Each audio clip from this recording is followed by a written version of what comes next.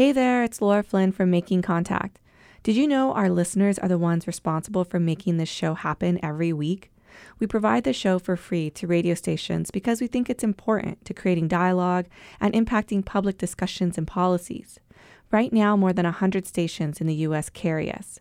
If you like what you hear, go to our website, radioproject.org, and make a tax-deductible donation to support our work. That's radioproject.org. Now for this week's show.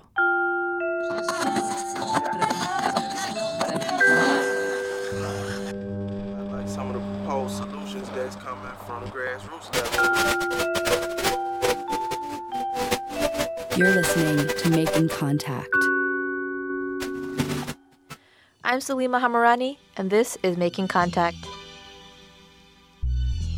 Prison abolition had been a widely discussed idea for centuries and was adopted even by the centrists in the 1970s.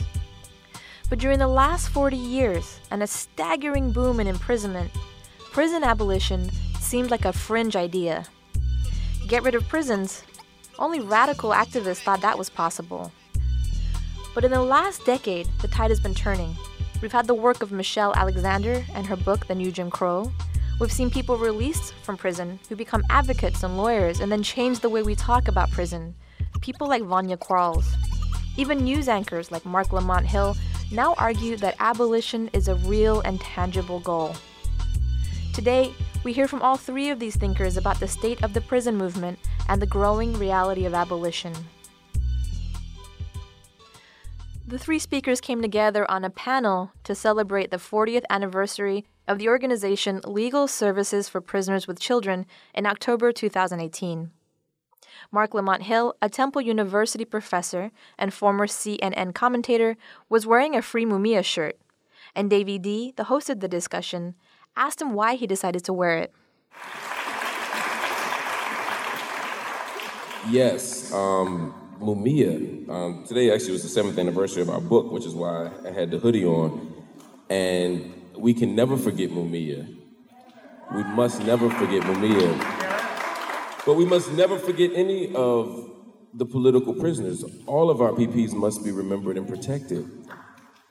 But we must also remember that the structures that produce inequality, that criminalize our behaviors, that direct us toward prisons, make everybody sitting in these cages political prisoners. Every single one of these people is a political prisoner, and we can't forget any of them. But I think there's a bigger issue around disposability that we have to consider whenever we talk about those who are locked in these cages around the country. We live in a nation that renders the vulnerable disposable. If you are mentally ill, you are disposable. If you are homeless, you are disposable. If you are drug addicted, you are disposable. And our ways of disposing of people is to erase them from the public view. One of the main places to do that is the prison. And so the prison becomes a way to hide our own social contradictions, our failure to invest in the poor, our failure to do drug treatment, our failure to create structures where people can be properly housed, our failure to create institutions of learning where people can actually learn and have social mobility. All of those contradictions are erased by the prison. And so to a large extent, it's convenient to have these folk locked in these cages and for us to forget them. We have to hold on to this idea that abolition is possible, right? We can't yield that point. If you were to ask someone 50 years before the Emancipation Proclamation if abolishing the slave economy was possible, they'd say, no. How can we get rid of slavery? Our economy is tied up in it. Our culture's tied up in it. Some folk need to be slaves. It's not just a political crisis and an ideological crisis. It's a crisis of imagination. We have to reimagine what's possible. Robin Kelly talks about the freedom dream. What is our freedom dream? Our freedom dream can't be warmer and fuzzier prisons. It can't be, right? We're not reformers. Our freedom dream can't be cops that dance with us on YouTube.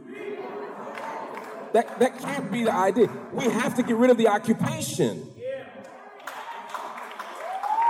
But we have to begin with a different understanding. We have to begin with we have to decriminalize our imagination. We have literally scaled down our sense of what's possible, right? Howard Thurman talked about thinking beyond the moment, not being prisoner of the event. So I'm saying, let's imagine something bigger. What does that mean in a practical level? It means that first we have to get rid of this idea that justice means punishment.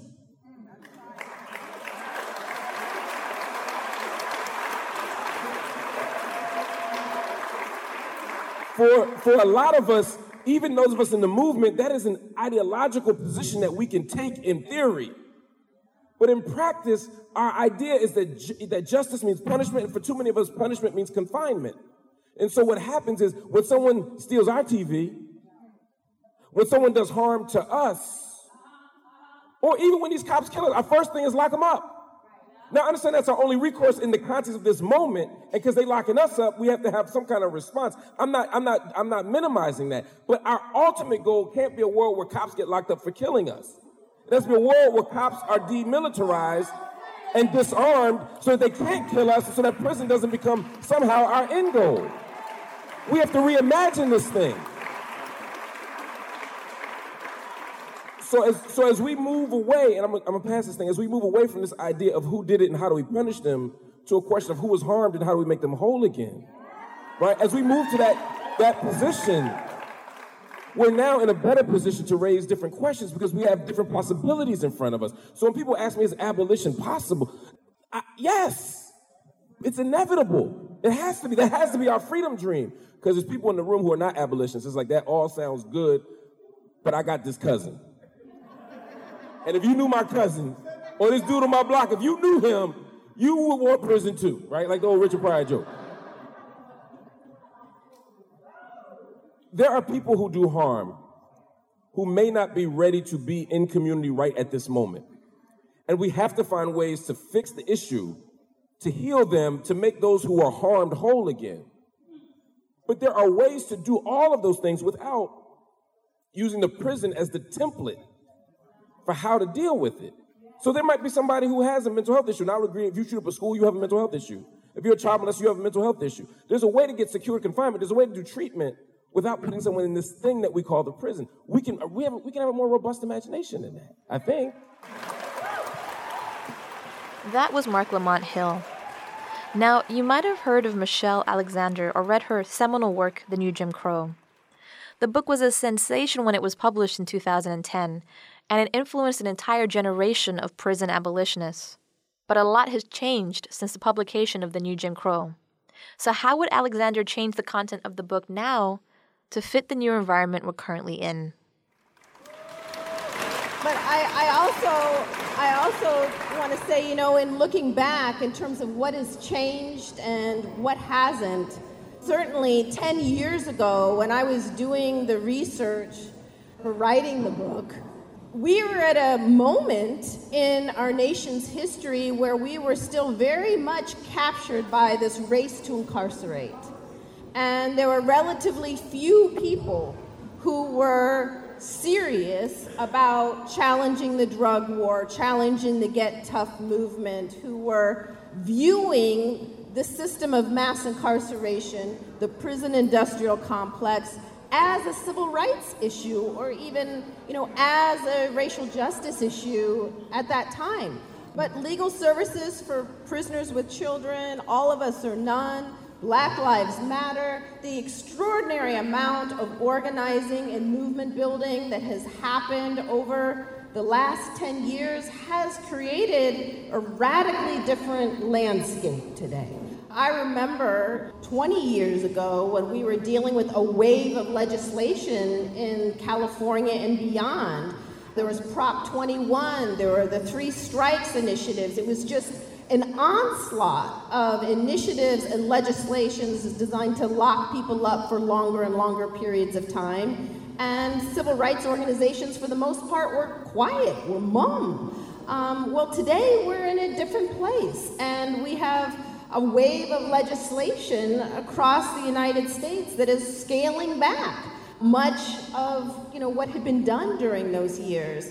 But I am concerned that even in this moment, with all of the victories, with Ban the Box, with drug policy reform, with all of these victories, that we are at a moment where we can see right before our eyes how the systems are adapting and morphing and attempting to devise new forms of racial and social control that we can see we will be dealing with, for decades to come. I remember when the book first came out, people would ask me, well, what do you think the next system of racial and social control would be? And I said, well, we know there's going to be mass deportation. Mass deportation had already begun by that time. But I struggled and kind of wondered, well, what would it be? 40 years ago, nobody dreamed of the system of mass incarceration. Is it possible to predict what the next system of racial or social control is? But I think we can predict today,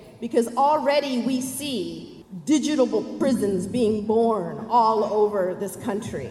We have electronic monitors, we have surveillance systems, we have a new system of control that we are seeing in our communities that are being kind of sold as an alternative to prisons, but are functioning as new high-tech means of keeping our communities and our families under perpetual surveillance, even if it's open-air prisons. And decisions are being made about who is going to be locked up and who's going to be, slapped with a monitor based on algorithms and based on computer-generated predictions.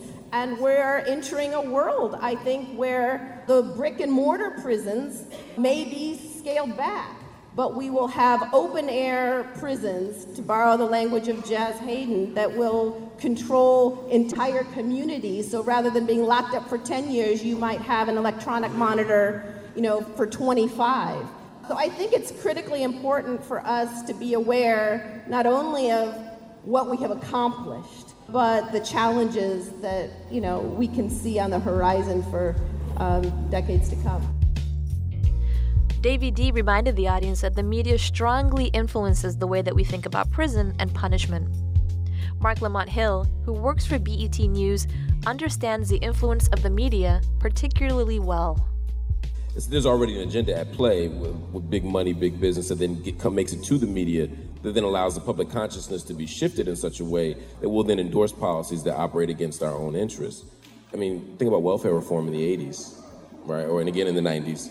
But when you saw how the state began to shrink in the 80s, I mean, it wasn't a coincidence that you'd see television shows about this woman in Compton or this woman in Chicago that had all these kids and was stealing welfare, et cetera, because those type of stories that they'd run on Donahue or Sally Jesse Raphael or the old Oprah, those kind of things would then set our mind to have a particular disposition against those people.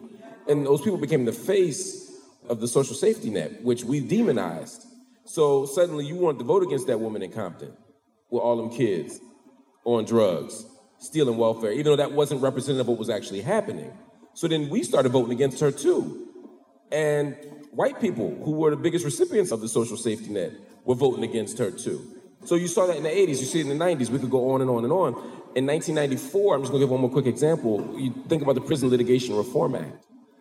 The Prison Litigation Reform Act was huge in closing the doors of the courts to prisoners. So prisoners who were trying to fight their own cases, it became harder. Being able to file appeals, pro se appeals, it became more difficult. But how did it happen? You started seeing the news articles. This person's suing because they want a salad bar. We started to say, well, that's crazy. These frivolous appeals, these frivolous lawsuits that need to be stopped so the real stuff can get through. And in doing so, they shut the doors to everybody. And the person wasn't suing for a salad bar. They were suing because there were rat droppings in the food. People were dying from the food. And they said, well, if you can't give us healthy food, at least give us a healthy food option. One example is a salad bar. But by twisting the narrative, it made them disposable again. All that said, those came from media stories that were driving it. Similarly, now at this moment, we're seeing something different. The pendulum has shifted a bit. I think there is conversation because white people are struggling. That opioid addiction is a thing. When these white people, they need treatment and care, Jim. I saw yesterday with the Kavanaugh hearing, I swear to God, it's on slate.com.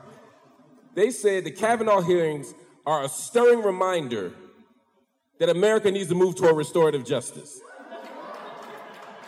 Right, because this federal judge from Yale desperately needs justice, right? And the only way he can get justice is to be on the Supreme Court, because he really, really wants it. Not the 2.3 million people locked up right now. You see what I mean? That's the conversation. Donald Trump last night said we're entering a dangerous moment where men can get locked up for things they didn't do.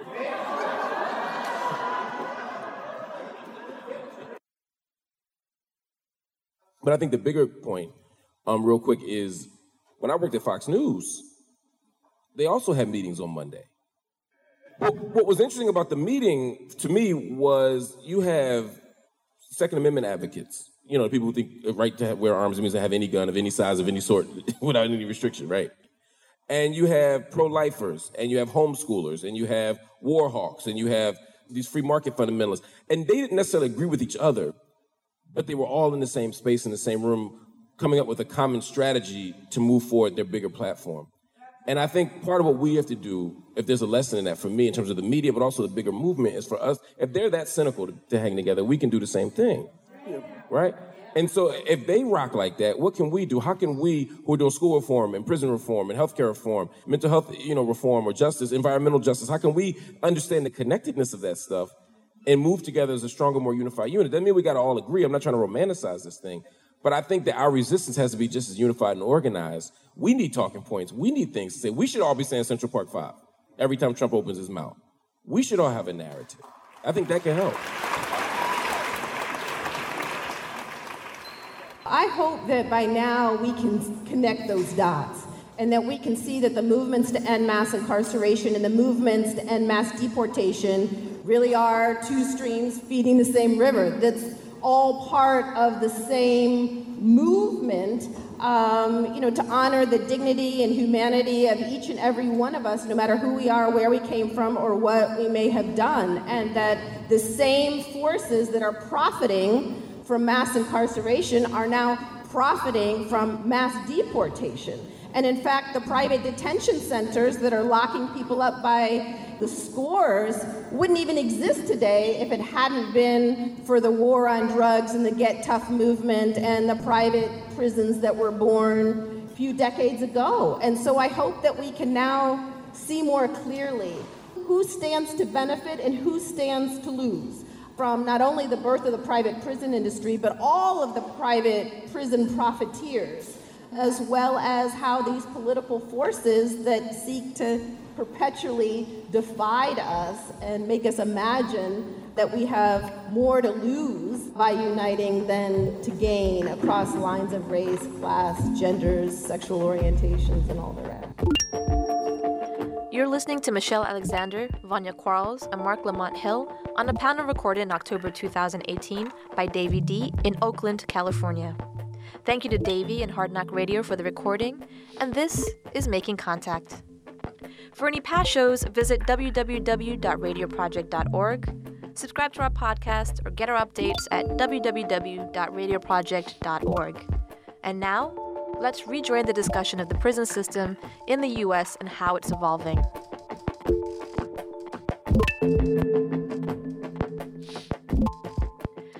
Not every writer and academic believes that abolition is possible. In fact, many are on the forefront of helping to create a new kind of prison.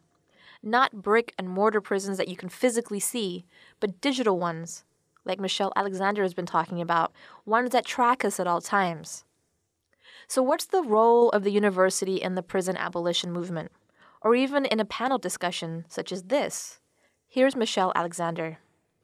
Well, in terms of academia, part of the reason why I was bringing up digital prisons and the rise of the use of algorithms to predict future dangerousness and this move towards rationalizing and justifying the use of pervasive surveillance and electronic monitoring, it's not just all of these prison profiteers and private companies that stand to benefit. There's also a lot of people in academia who are very much invested in this idea that there's a kind of technocratic solution to this problem of mass incarceration that can be solved if only we come up with the right formula, the right algorithm, or the right amount of surveillance so that instead of a giant electronic monitor on your ankle, maybe it can get smaller, maybe it can be implanted. Maybe there's ways in which people can be perpetually monitored for the rest of their lives in communities that are labeled as high risk or high crime neighborhoods. In fact, there was just a book that just came out that was supposedly by a liberal academic who was arguing that we should use algorithms, predicting future dangerousness, future harm, in order to remove children from homes in poor communities where algorithms gathering data from those neighborhoods and those communities and those families will predict that that child will likely be exposed to violence or to high levels of poverty, or that their parents are likely, based on an algorithm, likely to be neglectful parents, and that those children should be removed before they're harmed.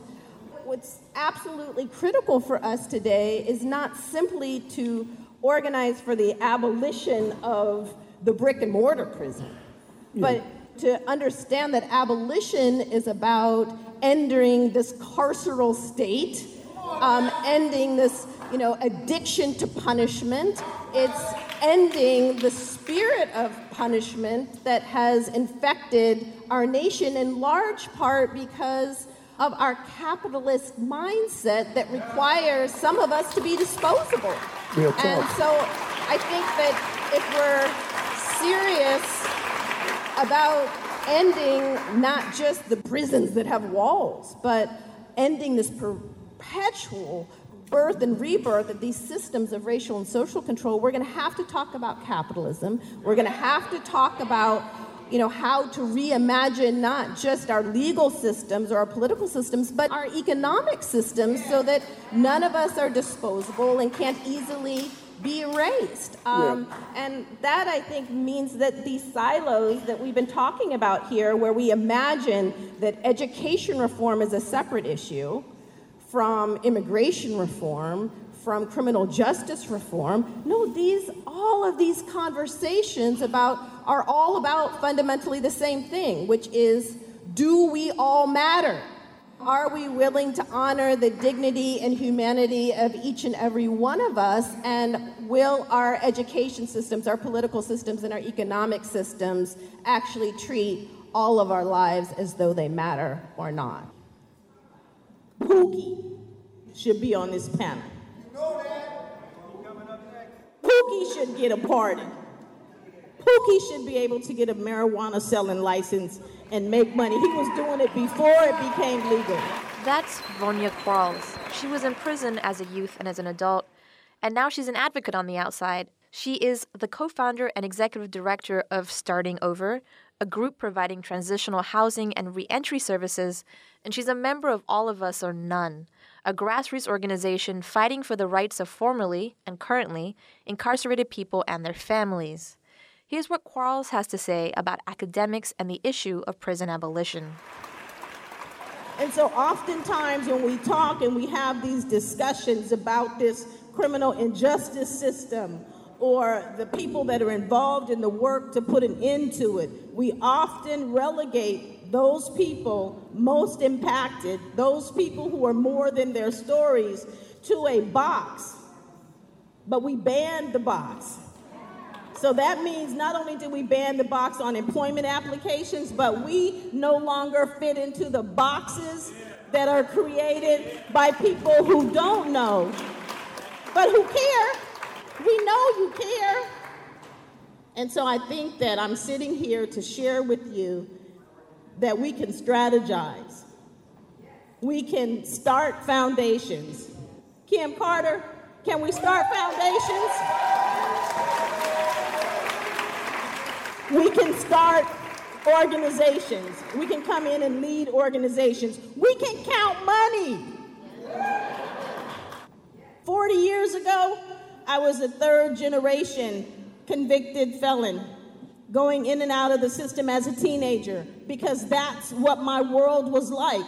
And so I entered this built environment that was here long before I was born, but it's our job to make sure that it's not here for the next generation of our babies. And so that's that's the work that's in front of us, and that's the work that we have to do. So I look at reentry now, and I get calls from GEO.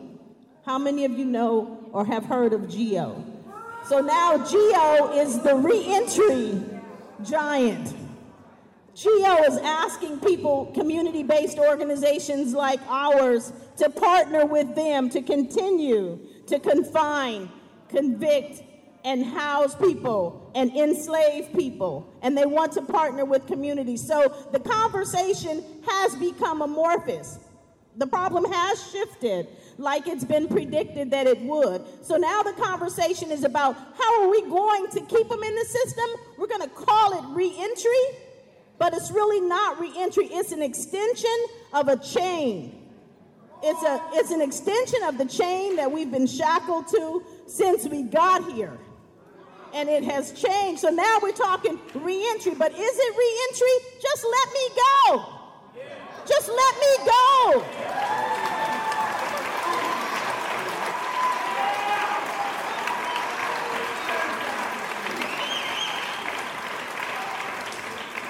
So millions and billions of dollars have been poured into this conservative definition of reentry and a change to what we've seen. So we're no longer building prisons.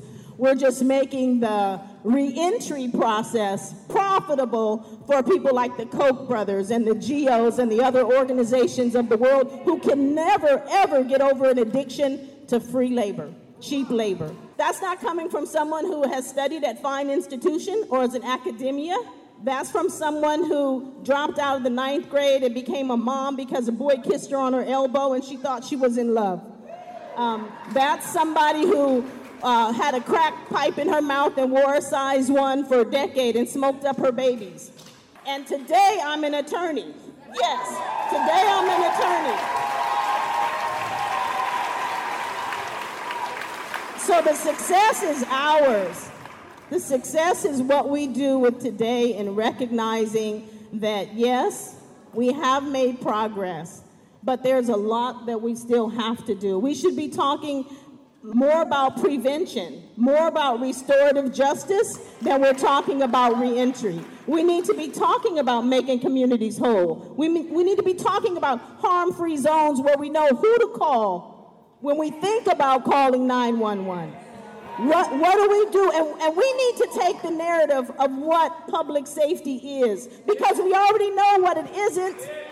We already know what it isn't. So now let's tell them what it is. So I don't think that we should wait on someone to come and save us, because they probably would have been here already if they were coming. And it's not what you can do or I can do, it's what we can do. And so the reason that things are changing in Sacramento is because you have changed and you're putting the pressure on Sacramento. But we can never expect the government that has done to us what this government has done to us to come and save us. We have to do that. So yes, we have to push for change and fight for change, but the real change takes place here. Every case I've ever read in law school and since then came about because public opinion made it change. It's not going to happen other than that. That was Vonya Quarles speaking on a panel together with Marc Lamont Hill and Michelle Alexander. And that's it for this edition of Making Contact, the future of abolition. Special thanks to the Omnia Foundation, Legal Services for Prisoners with Children, Davey D and Hard Knock Radio, and Teresa Thomas. And we want to hear from you. What are your reflections on the prison abolition movement? Join the conversation on Facebook. Our Twitter handle is making_contact. On Instagram, we're Making Contact Radio Project. The Making Contact team includes Monica Lopez, Anita Johnson, Sabine Blazin, Dylan Hoyer, Lisa Rudman, and I am Salima Hamarani. Thanks for listening to Making Contact.